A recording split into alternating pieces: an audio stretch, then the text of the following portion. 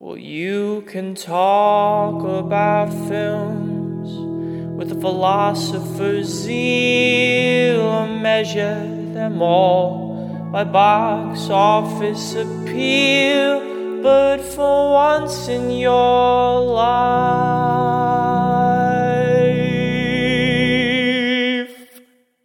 be real.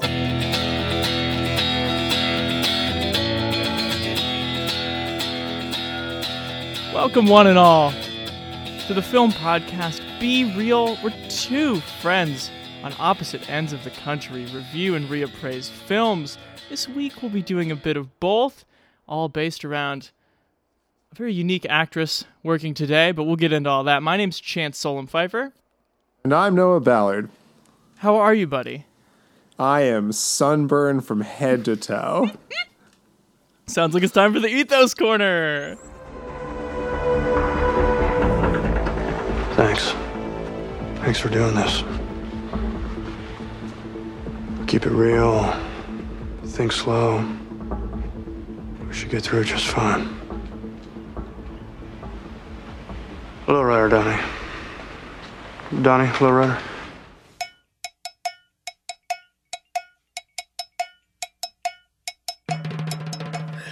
Noah, what happened to your skin? Where? Where on the body? Where in the country? This past weekend, I was in Cape Cod for the Cape Cod Writers Conference. And so Sunday, before we returned... the day of sun. You should have been warned. Sun, I should have known. Yeah, we were on the beach hanging out with another agent and my friend Sam, who drove in from just outside Boston. And, at one point Sam goes like, "Oh, I'm getting all red." And I was like, haha, you noob, what an amateur. And I had put on a bunch of sunscreen and gotten some assistance on that too. And I felt like I had all the I'd done what your mother tells you're supposed to do. And then Lucy got a little bit red, and the other girl we were with got a little red, and I was still fine. And I almost had a moment where I looked down at my arms, sitting there in my sun lounger, that oh, I didn't get more color today. That's a shame. And so then we cleaned up and whatever and drove to the restaurant for dinner. And I was like, what is that horrible, horrible sensation in my midsection? What is going on? And I lifted up my shirt a little bit, and my stomach was bright red. You missed a spot, and the spot is your entire front. I woke up today thinking oh, it'll be gone by morn, and lo, it was not. If anything, it's more. Maybe we could throw some pics up on the website for the super fans. We'll see. Okay. We'll see if our social media can handle that. Yeah, all right. We don't want to cause too much outrage. Well, yeah, I'd hate to go viral or whatever What is. did you do this weekend, Chance? Nothing too exciting. We went to the beach. Shout out to my friend Micah, who wanted to float the Willamette River for a 10-mile span, which we were later informed by a local would have taken 3 days. So we're gonna meet him. We're gonna meet him at the beach, and he just never showed up. Showed up on a Friday, and we picked him up at the other end on Monday and put him back in the car. It would have been a lot like that. But that was okay. Mostly, the only thing I want to plug is I went and saw that Catherine Bigelow movie, Detroit, and wrote about it. Oh, yeah. Up on our I noticed website. that you wrote a piece about it on the website. I did. I was showing someone the website today, and I ended up reading your piece about Detroit, which, was great, of course. Thank you. Yeah. I also, for a moment, I thought, you'd maybe recorded, a podcast by yourself or something. There are a few things funnier than, solo podcasts. The kind of person it would take to successfully do one is not the kind of person I am, that's for sure. It'd be the first, 200 episodes of Marin. Right. Right. Yeah, so if you want to go read about what I think of Detroit, which I feel it looks pretty good, bad, and no spoilers, but I think it kind of is. Okay, let's run. Let's get into today's category, shall we, buddy? Absolutely. We're here to discuss 3 of the, let's say, primary anti-hero works of one Charlize Theron. And it's all based on the new film Atomic Blonde. That's our topical hook. But we went back in time to do 2011's Young Adult and her Oscar-winning turn in 2003's Monster. Right. And that's a good place to start, because like I didn't necessarily know. We started with the premise anti-heroes of Charlize Theron, but like having now seen all 3 of these movies, I think it's safe to say that like she plays a monster in all of them. Yeah. Right. I mean, is an anti-hero a villain that the piece of art is like with in its POV? Because that's what these are. Well, that's a really interesting thing. Like your typical protagonist in all these movies is not the protagonist, is in fact the antagonist. Mm-hmm. These are all framed very similarly. Yeah. And unconventionally so. So real quick, we've got a guest later in the show that will speak to the breadth and depth of Charlize Theron as an on-screen performer. But Noah, how about us? 2 minutes. Charlize Theron. What do you think of when you think of her?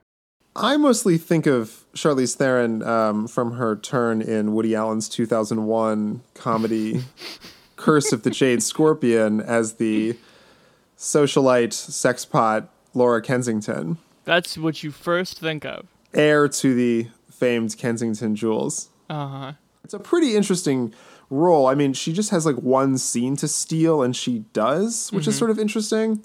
But yeah, where did you start with her, Chance? It might have been That Thing You Do. Mm-hmm. She plays I didn't remember the anti-Liv her. Tyler. Yeah, I didn't remember her in That Thing You Do. I mean, it's a very small part. But yeah, it sort of speaks to her ability to do that. I mean, Young Adult will do this, but she looks like she could be one of the most beautiful people like walking our planet. But she has this ability to get inside the superficiality of such a person and really tinker with it. And then there's just something about her too, her being South African and not learning English till she was a teenager. It always sort of seems to me like she's this like kind of a person inside a person when I see her roles. Like there's something underneath the sort of like beautiful, very manicured exterior that might just like jump out and kill some of the characters. And often it does. I chose this life. And someday, it's going to get me killed.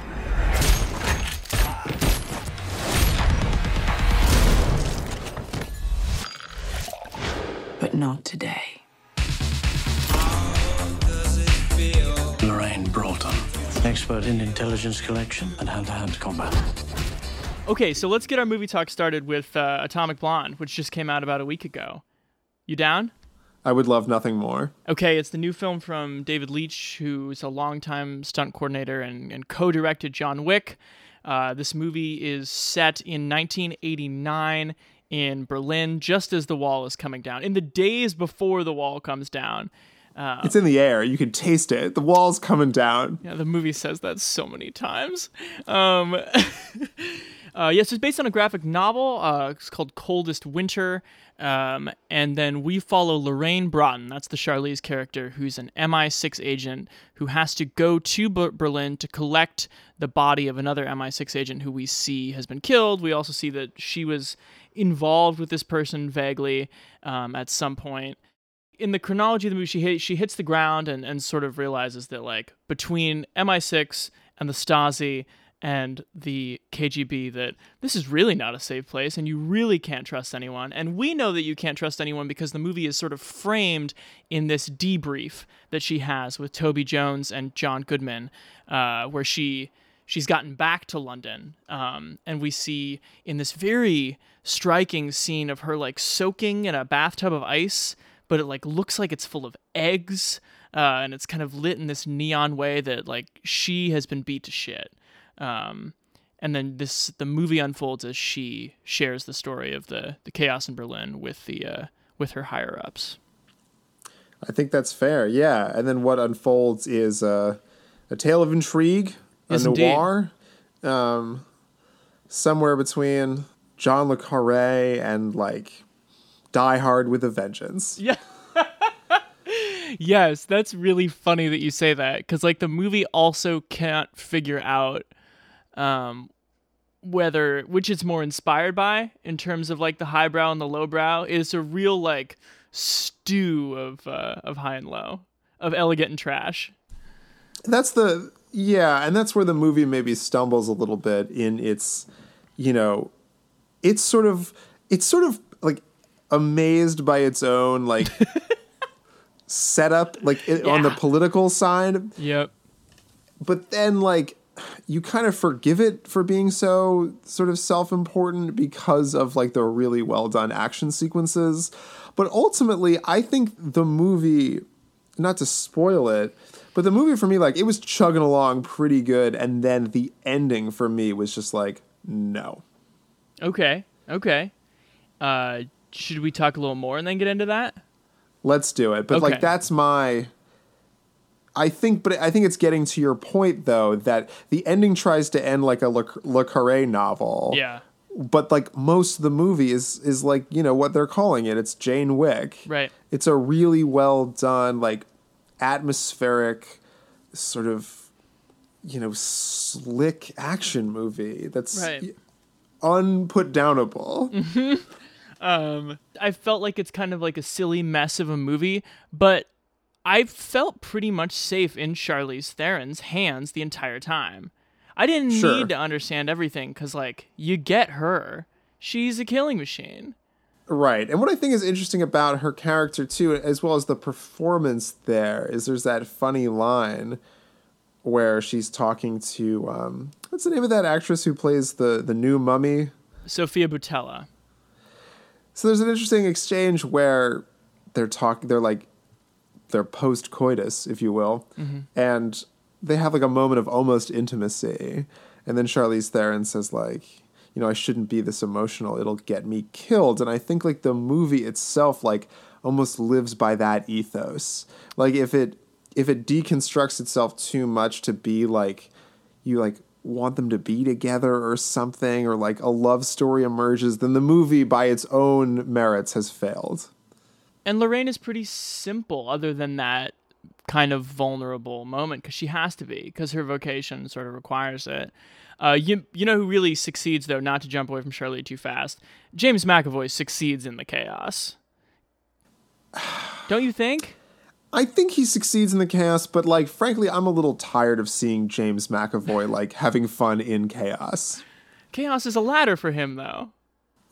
I just wanted there to be someone like a little bit more against type there. Okay. I don't know. Like you needed more of like a straight person. And I feel like their chemistry like didn't quite work for me. Like I wanted something more.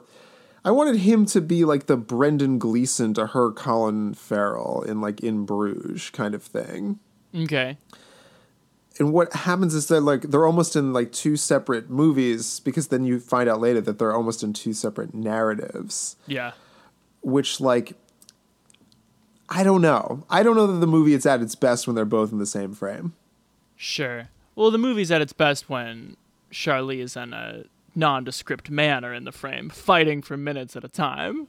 Right. Like those are. Should we talk about the fight scenes? Because that's the main attraction here. They're unbelievable. Everybody's talking about the long take one, right? That goes on for 10 minutes, like down a stairwell, into an apartment, out onto the street.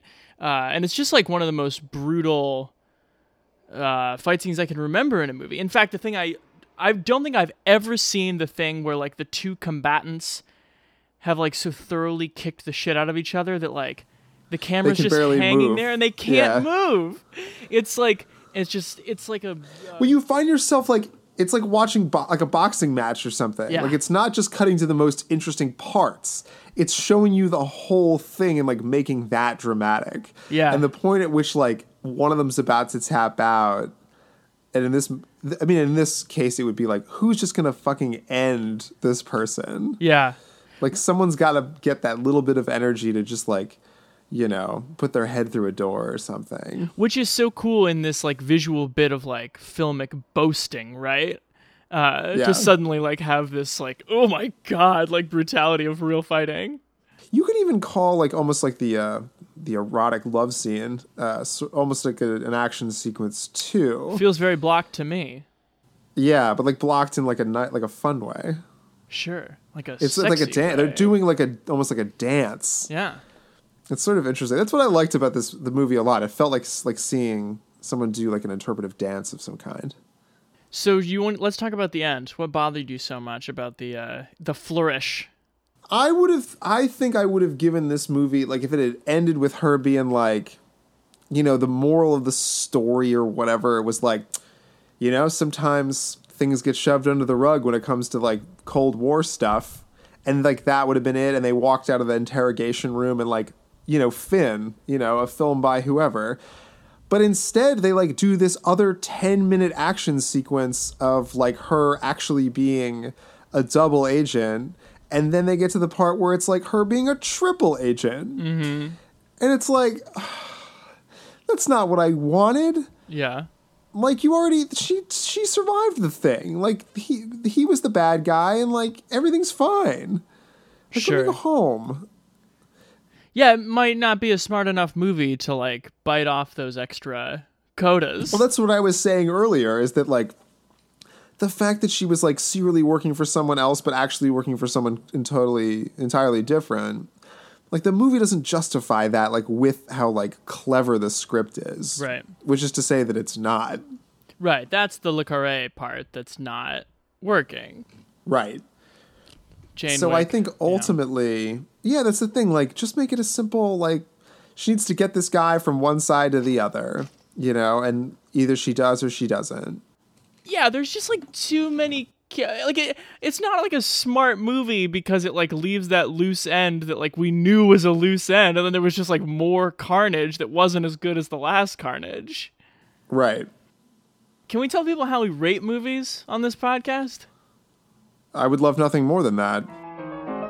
All movies and most of life can be described with our rating system. The 4 categories are good, bad, good, and bad, good.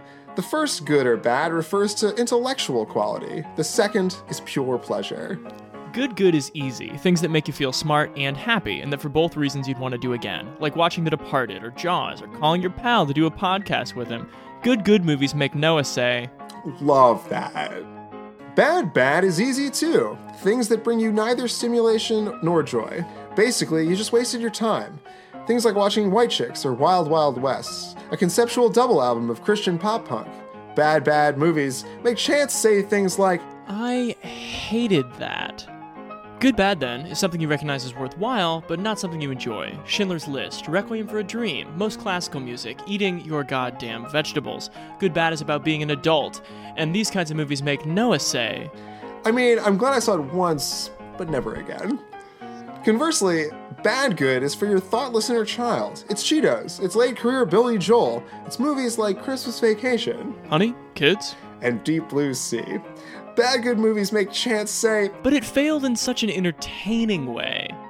Got all that? Now buckle up, because you're about to hear an opinion stated as fact.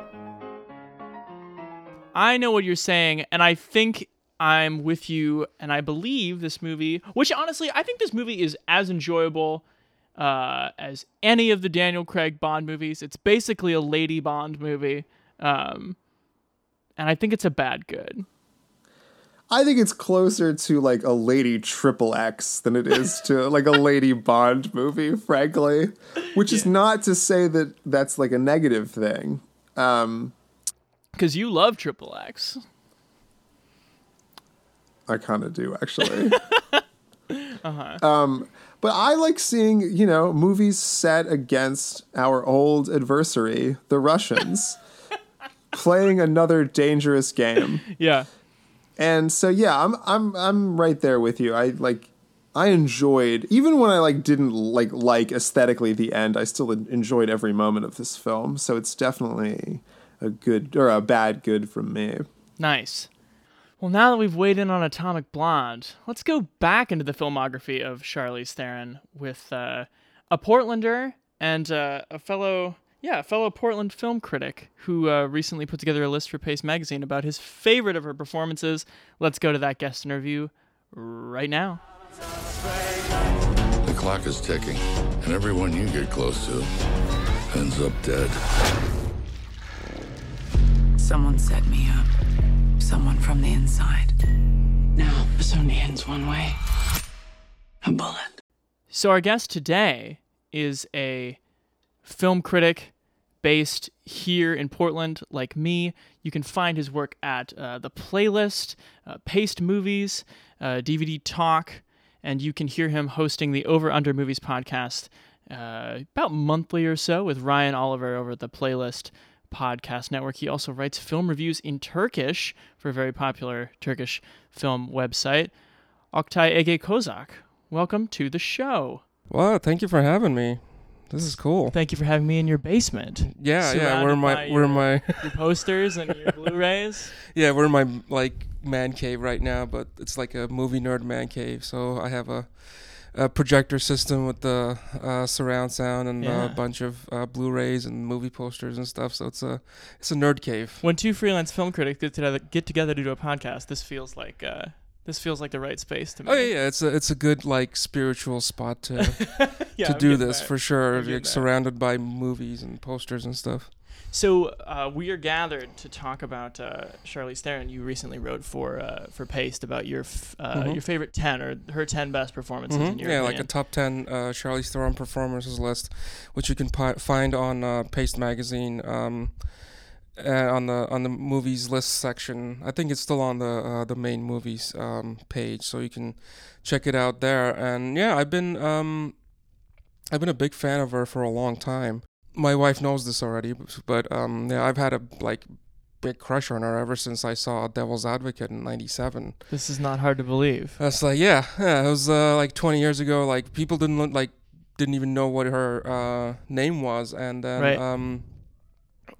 She was, of course, I was just smitten immediately because she's incredibly gorgeous. But then at the same time, I was like, she's kind of a really young actress giving this really intense, complex role. And how old was she in '97? I think she's born in '75, which a little bit 22. I feel kind of like a creepy stalkerish vibe, but just because I know that off the top of my head.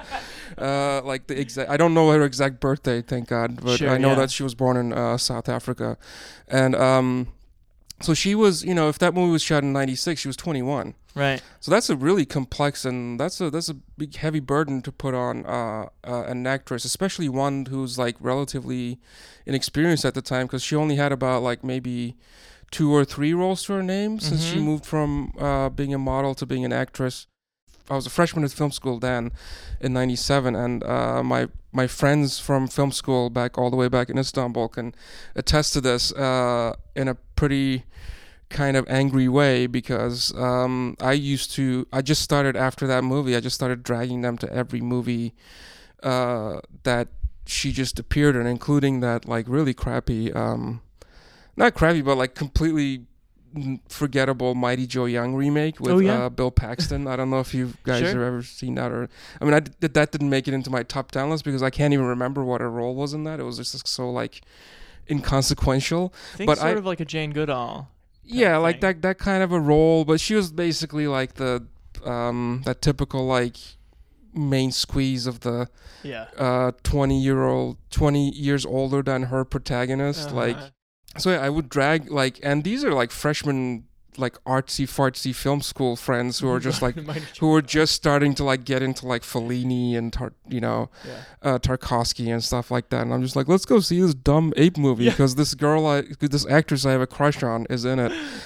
She was still giving her all. She was still giving good performances, but I have to admit, she was in some pretty crappy movies around that time. So I could fully relate to my friends being okay, man, we're not supporting your weird little Charlize Theron thing anymore.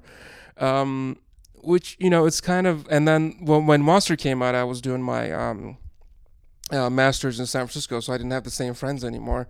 But I was oh man, at least I could have redeemed myself if Monster came out a little bit earlier. Right. And I'd be look, she's in this great movie, she's in a great performance, I would have been vindicated.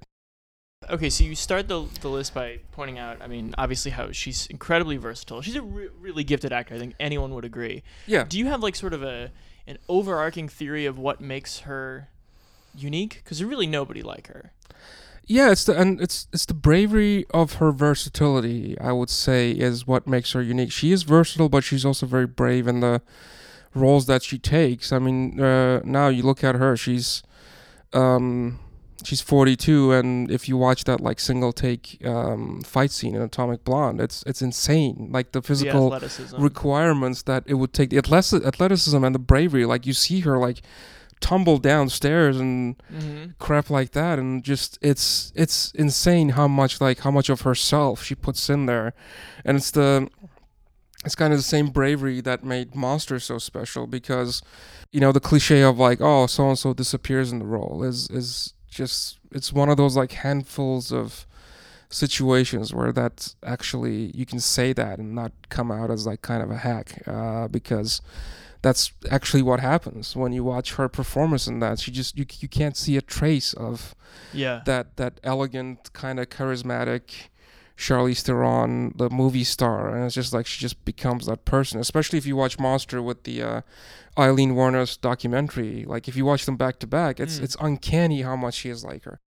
I wonder, do you think that she's just maybe particularly good at knowing what is in a script, like the subtext of a script? Because I mean, I think about that.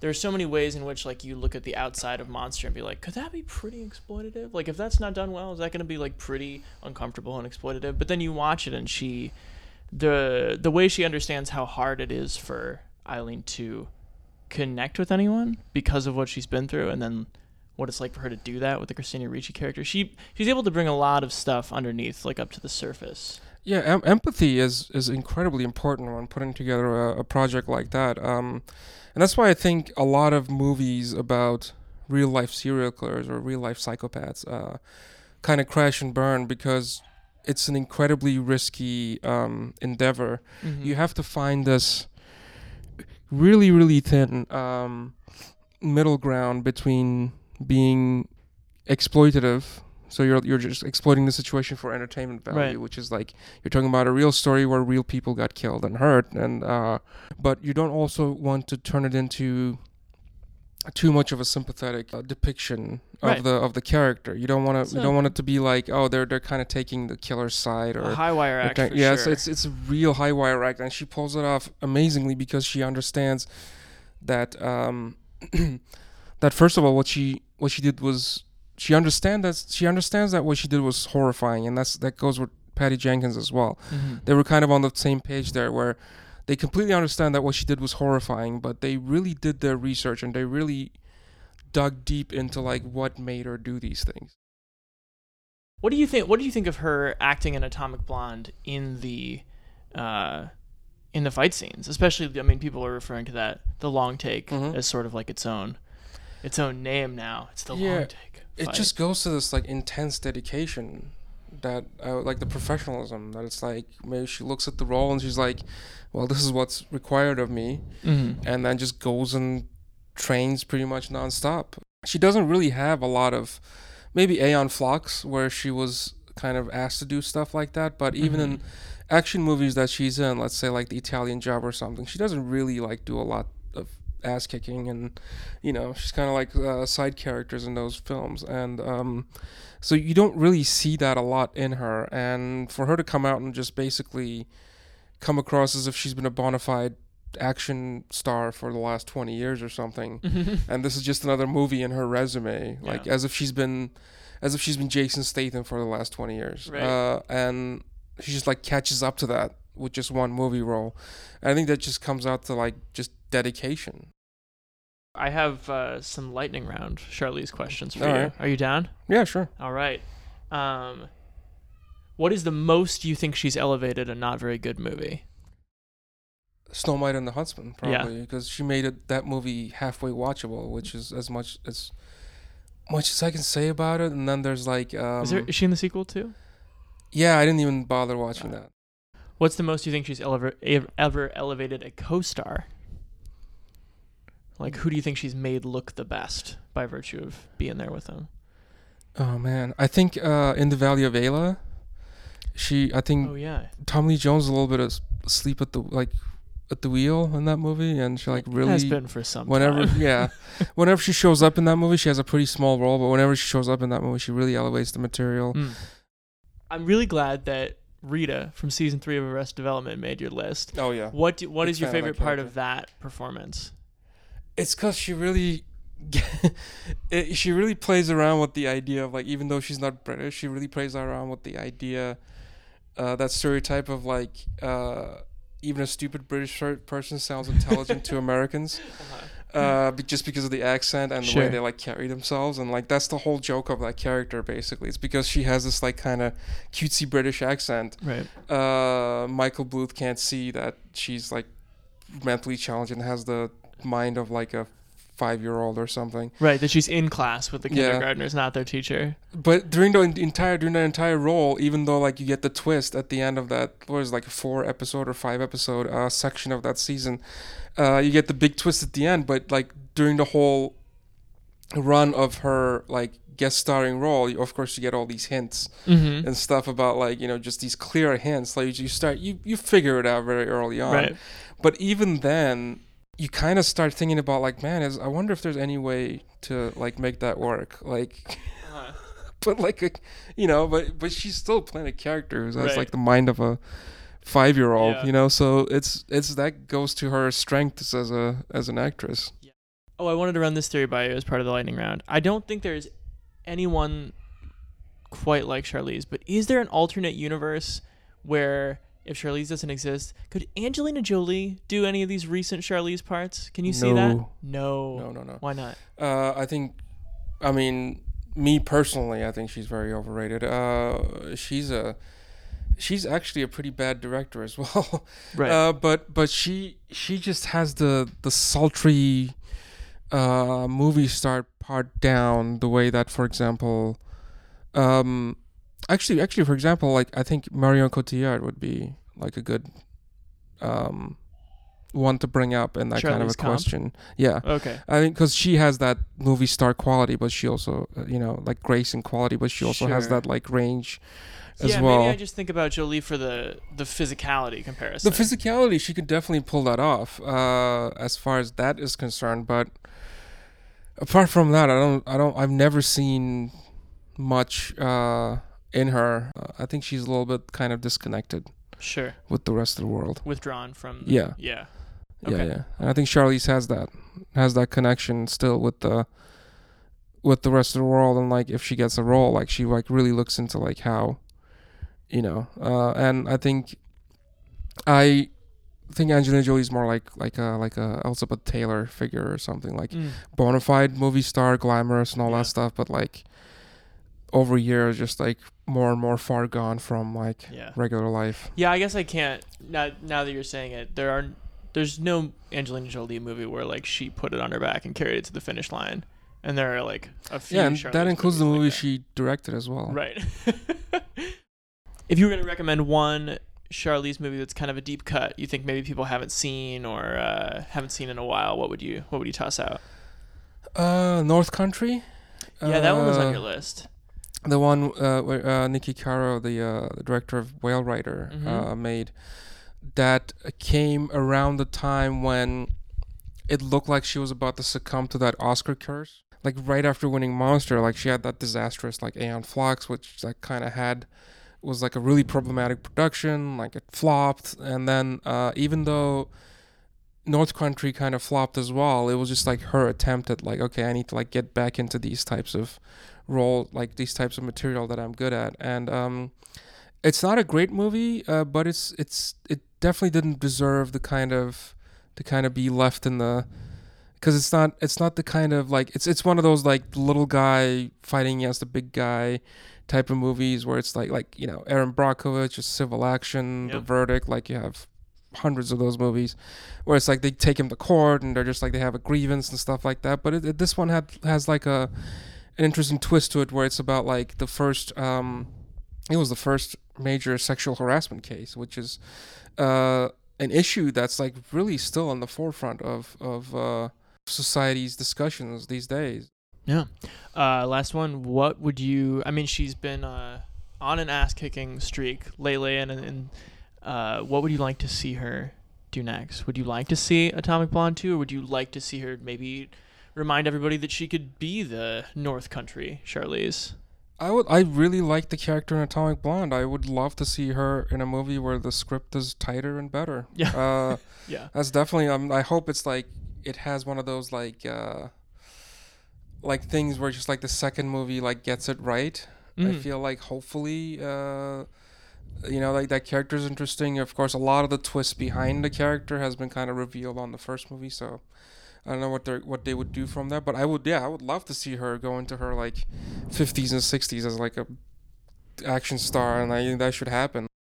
Her and Keanu Reeves definitely have that like presence. I hope they don't do a John Wick crossover though, which would be kind of weird. Yeah.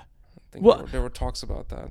I feel like the comparing the action in those two movies like makes sense to me, but they're really different, right? They're very different John films. Wick is like the least convoluted movie ever devised. Yeah, and which Atomic Blonde should have been kind of like that too. That's my major problem with that movie. It thinks it's like Tinker Tailor Soldier Spy, when it's actually like a John Wick style dumb action movie. Yeah. Like, why make the script so convoluted? It thinks it isn't dumb, but it is kind of dumb. It is dumb, and it's like the tone doesn't fit. You know, Right. like the John Wick, it's like they kill his puppy, he goes after them, he kills everybody. That's Right. it. And you needed something like that with Atomic Blonde. Even in that kind of like spy movie setting, you could have made something incredibly simplistic. Right. Which is the simple MacGuffin. She just goes through a bunch of bad guys to get it. That's it. Sure. You know. Yeah. Which I hope if they make a sequel, it's gonna be something like that. Yeah. All right. Well, okay. Thanks so much for your time, man. Yeah, I appreciate it. of course. It was Of fun. course. Oh my God, I think I love you. That's too bad.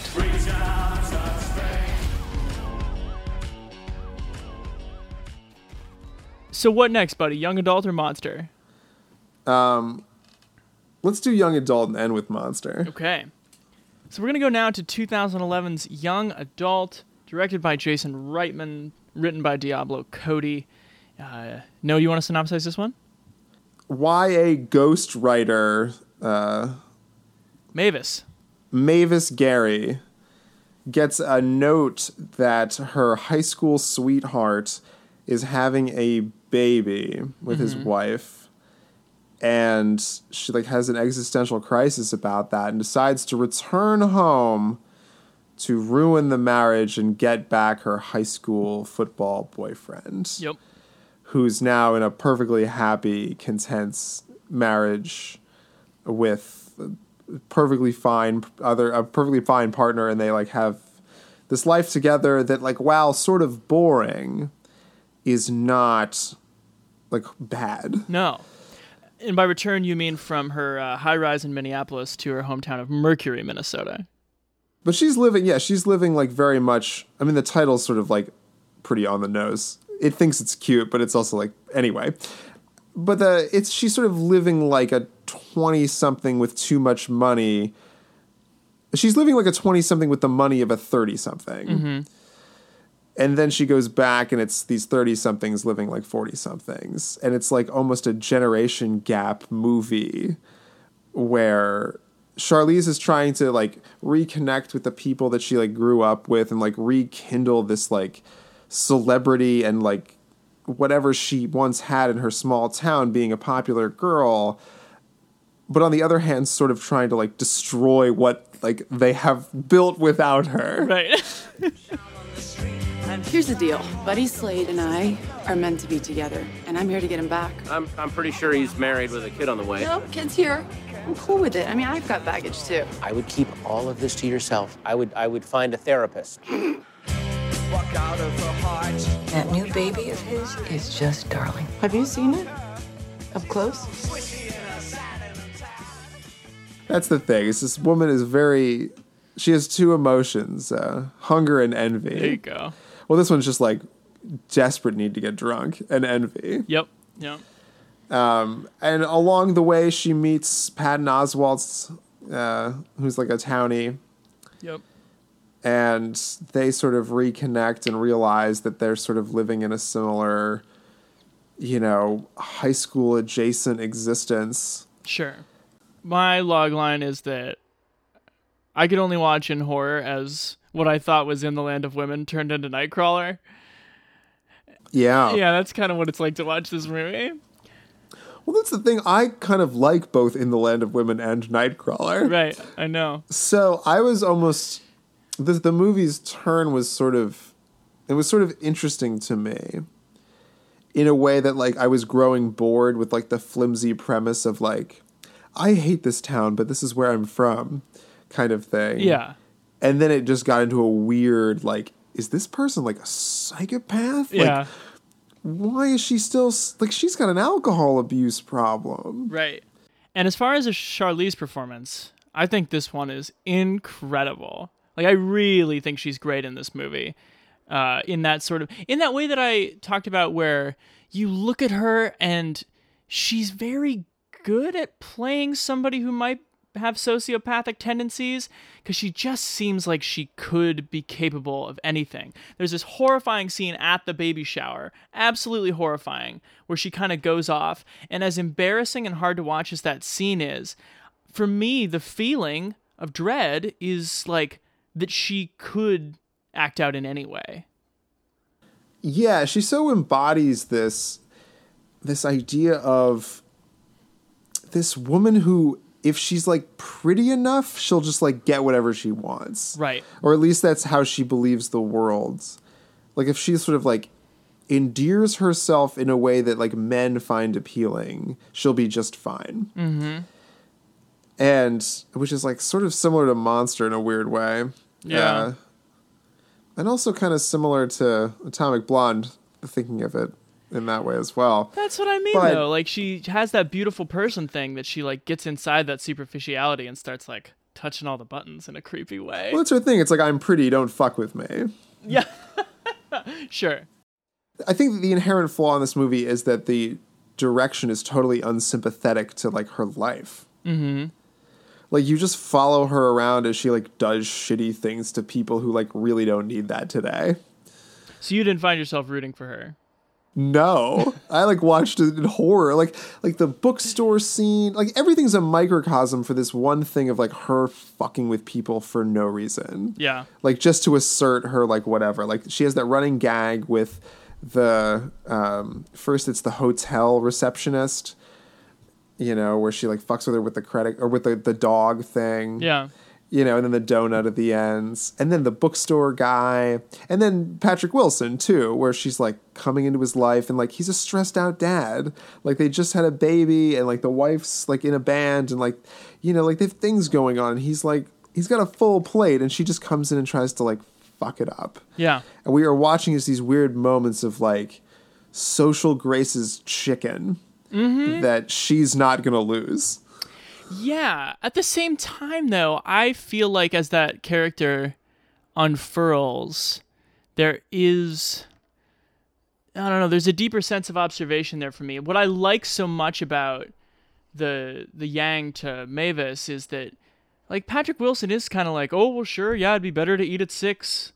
He's like, you know, the Fargo character. But you can feel... that, like, at some point, this man is going to stand up and be like, what are you doing? I'm not letting you destroy the life I've created. And that moment's going to be fireworks. God. And then, like, I think the most interesting play with characters is, it's towards the end. It's at the baby shower scene where Charlize Theron looks for sympathy from Patrick Wilson's mother. Oh, which was such an interesting moment of, like, taking someone who was just, like, being nice to you 10 years ago because you were her son's girlfriend. Yeah. And, like, mistaking that for, like, actual affection. Oh. It's so... I think there's a lot of, like, sort of on the nose, like, this kind of movie problems with this movie. But I think it's also has just a lot of smart undertones going on. Just, like, this very idea of, like... you know, Hollywood being filled with these people who, like, came from these sort of, like, towns that they despised, but, like, the inherent kind of narcissism of, like, the, like, I'm better than that. And, like, if you just take that, like, a little too far, like, then you're Mavis. Right. Well, it's that idea, too, of, like, you know, I hate coming from this place, but if I return, I am the king of it. Right. It's you know what it reminded me of was like late series Sunny, where they go back to the high school reunion and Dennis is like, I'm a golden god, and they're like, yeah, nobody liked you, Dennis. Like, you just walked around saying you were a golden god and we were your minions and no one would hang out with you. That's what this is like. It's just like, oh god, nobody look. I don't want to be the talk of this town, but it's like nobody's looking at you, you weirdo. Yeah, it's sort of like that. It's sort of a feel of like a Grosse Pointe Blank or something in that way. Yeah, although I do think that's kind of the thing it's deconstructing a little bit. Yeah, but at the same time, Grosse Pointe Blank's far more enjoyable. That's it. Okay. This movie like needs to be more like bad good than it is. Sure. If it's gonna like be a good, if it's gonna be like it needs to be more watchable than it is like good. But it trades like actual deconstruction of a human being's and like it just deconstructs like small town narcissism. Yeah. Instead of like being an interesting movie about characters going through things that are fun to watch. Sure. And on the one hand, I really appreciate that. I mean, I was thinking, you know, there's the just like the genre of kind of like indie, like a artists finding themselves kind of movies. These really like lightweight 90-minute movies where like they put too much emphasis on the soundtrack and stuff.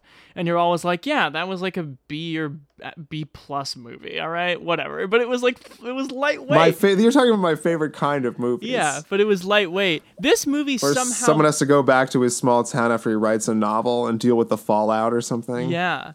I think because of the Charlize performance, this one manages to somehow be in that genre, but like have some heft. But then I don't know if I would ever watch this movie again. Certainly not. Uh-huh. Certainly not when I watch this movie again. Yeah, I think this movie is frankly like, it's in the same ballpark, like an emotional damage as Monster. It's pretty comparable. You could definitely write you could do some writing about how it's really similar. Yeah, it's basically like a more privileged version of Monster. Sure. So I have I think a surprising appreciation for this movie that lands it in the realm of good bad. Yeah, I'm at good bad with you. It's definitely like worth watching once, and it's one of those movies that's like probably permanently scarred on my brain. Because I don't think you've ever seen an actor destroy a movie like this, of this genre before, the way Charlize does. Sure. Should we get on to the Oscar winner, 2003's Monster? Absolutely. You want to do the summary, the synopsis? Sure. So this movie came out in 2003. It is the only other film besides Wonder Woman directed by Patty Jenkins. Basically the same movie, though, if we're being honest. Okay, now. It's about Eileen Wuornos, a serial killer in Florida who was a prostitute who murdered, I think, 7 men over the course of a year, I think, in the movie in kind of posits more, though. Yeah? I got the sense from the movie that, like, the character in this movie, like, maybe had killed more people. Sure. Like, she was convicted for 7 murders, but... Yeah. But they might still be finding people in the marshes and such. They didn't find, like, 2 of the people that she was convicted of killing, they didn't find the bodies. That's the approach, is you have this sort of, like, here's this horrifying person who was executed, by the way, before the movie came out. I think that's probably why she was in the headlines at the time.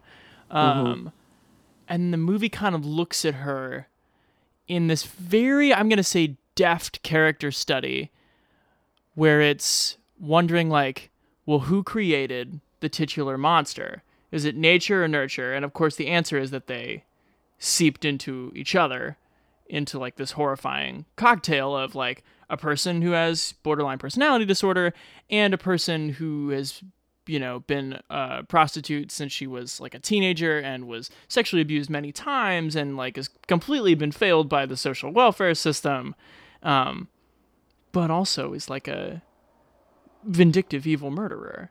That's the constant dance of the movie. And of course, Charlize, as you know, is completely unrecognizable.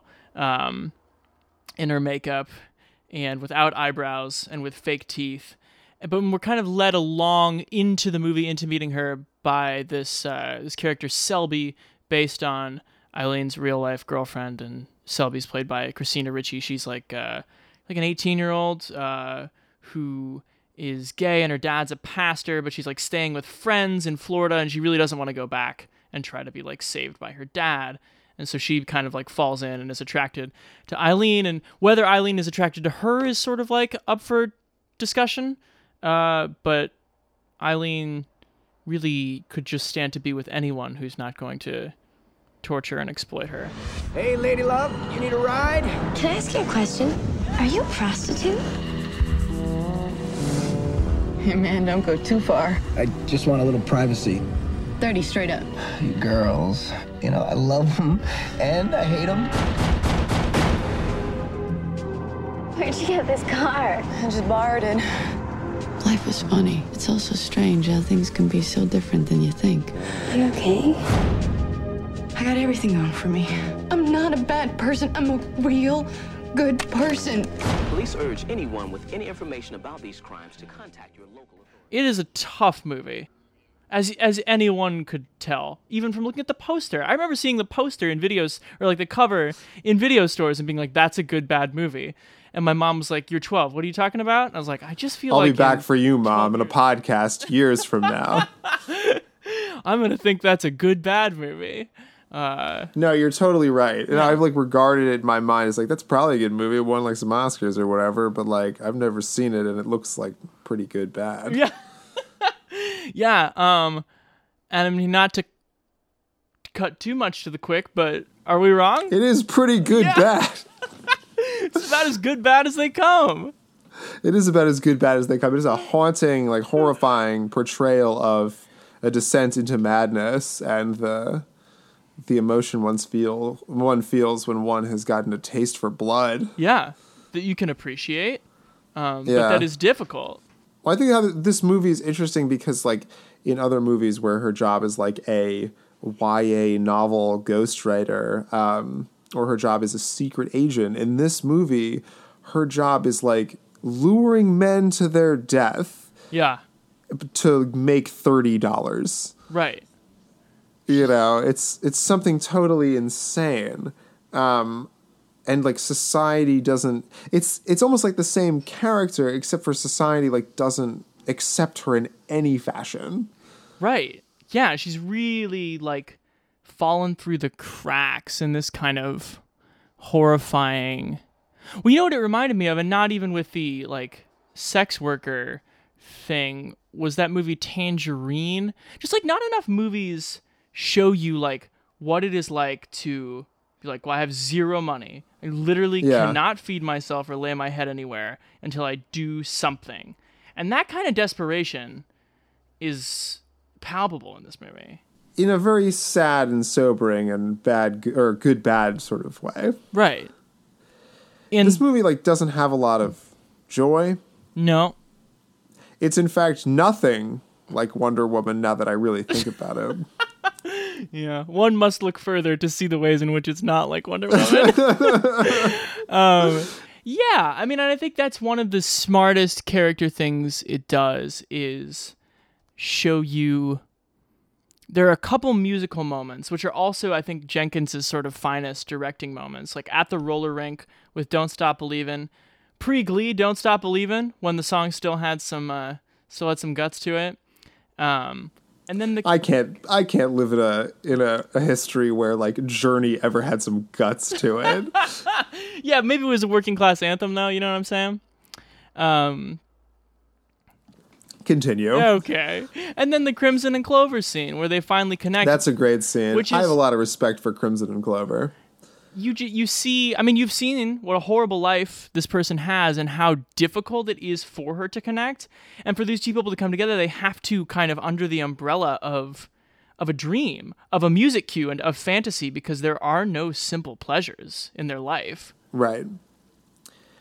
And this movie also like portrays like South Florida as just like a phantasmagoria of like just like poverty It's- and like just day-to-day living. Which I would compliment it for. I mean, because Yeah, certainly. I really like that sort of, that unmythical South. You Yeah. know, like the not like True Detective season 1 South, that just like, it's hot and it's full of fucking highways. That kind of like early Kelly Reichardt Florida. Ugh. Yeah. Yeah. Nice. It's tough. It's almost a little bit like there were moments, and I'm glad it wasn't as indulgent as this, but it reminded me a bit of Spring Breakers. Oh, yeah? You know, this sort of like, well, it has that sort of voiceover that's, it's like a repeating mantra of like, you know, things always work out in the end and like look for the silver lining. And it's like very like, you know, cute sort of sentimental aphorisms or whatever. Yeah. Which has sort of reminded me of Spring Breakers in that like spring, this like young person's mantra of like, just go with it. It's spring break. Yeah. Yeah. So how about Charlize? Scary as hell. Well, because she like the movie ends up being sort of these collections of chapters that lead from Charlize needing money to her almost like morally justifying murdering a man because she like almost like entraps him in like a moral, you know what I'm saying? She sort of traps him in. She wants him to commit crimes because she wants to feel like they're all the same thing as the first one that happens to her. The first person she murders, like, was actually like taking advantage of her and like abusing her violently. Yeah, yeah. And she gets loose and she kills him. But then the other like 6 or 7 guys that she kills, she's like trying to get them to like commit crimes that she perceives so she feels justified in killing them. Yeah. You know, one, she does it like, oh, you had a gun in the car. Like, you know, you were going to do this to me, you know? And then the most haunting one at the end when the guy like just wants to help her. Like he even says like, we'll take you home with us. And like, you know, you can come to my house. My wife will be fine with it. We'll give you a warm bed and a shower and like some clothes. Like you just need help. Yeah. And like, she still like can't see the good in people. Right. Where does like the abuses of society stop, and where does the choices she make? Like, because that's the thing. Like, she'll be put in sort of Aaron Brockovich-y type situations where like, you know, she's like totally out of her depth, and you feel kind of bad that she was like probably not given a great formal education and like no, you know, chance to go to college, of course. And then like where Aaron Brockovich like sort of stands up and is just like, you know what, I've learned on the streets what I could not get in school, and here's how I'm useful to you.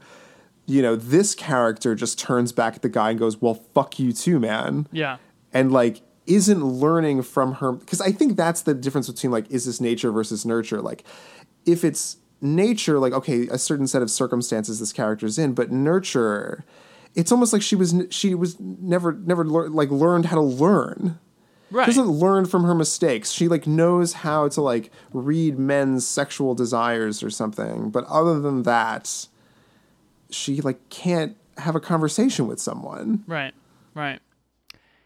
Yeah, and it's just it's I think it's an incredible Charlize performance because you've also, I don't think, ever seen her this high strung. In fact, it's quite the opposite, and most of her iconic performances are. Oh, this is the exact opposite of like a Atomic Blonde. Right. A woman of few words who's just like with a sharp 2-word wit. Like she's just going. Yeah, a laconic femme fatale. There you go. Yeah, but that's sort of like the flip of this coin, right? Like the second she murdered that first guy, she was fucked. Mm-hmm. Yeah, because it was like she finally found this in her own sick way, like found like an outlet that she never had, and then was just like, oh well, here I can also afford to live if I do this, and also like I can. Well, it turns out like one of the world. things, it's one of the things she's good at is murdering people. Yeah. And so like that becomes her career, her vocation, and it gives her purpose. Like that's what she does. She goes out in every day and like provides for her lady. Mm-hmm. And like the way she does it is you're killing people, and like that, it's sick. Anything else, or can we rate this what we've always known it has been? Yeah, I think if you haven't seen this movie, you should. But like, I'm not gonna like the next time you come to New York or something. I'd be like, it's kind of a rainy day. You want to go inside and watch Monster? Well, the local theater here in Brooklyn's doing a 35mm run of Monster. Yeah, they have a midnight showing in 77. Anyway, yeah, it's a clear good bad. I mean, also it's like sort of like we've been gesturing at the whole time. It's a character study, and so everything we've said has been related to our study as the viewers of the character. I mean, it's people will remember it for the performance. Like, it's also in the end, it's kind of like this movie's not totally sure like what it was doing there. The voiceover is kind of right. like, that's the one thing that I thought this movie ended kind of easily. Yeah. It never had that moment where she's like covered in blood and like someone's like pointing a gun at her and it's like, you're an animal. Right. You know, it almost needs it. I agree. To make it like closer to like a Silence of the Lambs or something. Right. Because this is almost, it's somewhere between like realistic, hyper-realistic indie drama and like horror. Right. Because it's still a serial killer and you're watching her kill people. Mm-hmm. You know, it's an under the skin milieu. Yeah, and I think that's why it's sort of destined to become a Charlize Theron footnote, and an amazing footnote, but like not a movie that we'll remember for any other reason. Yeah.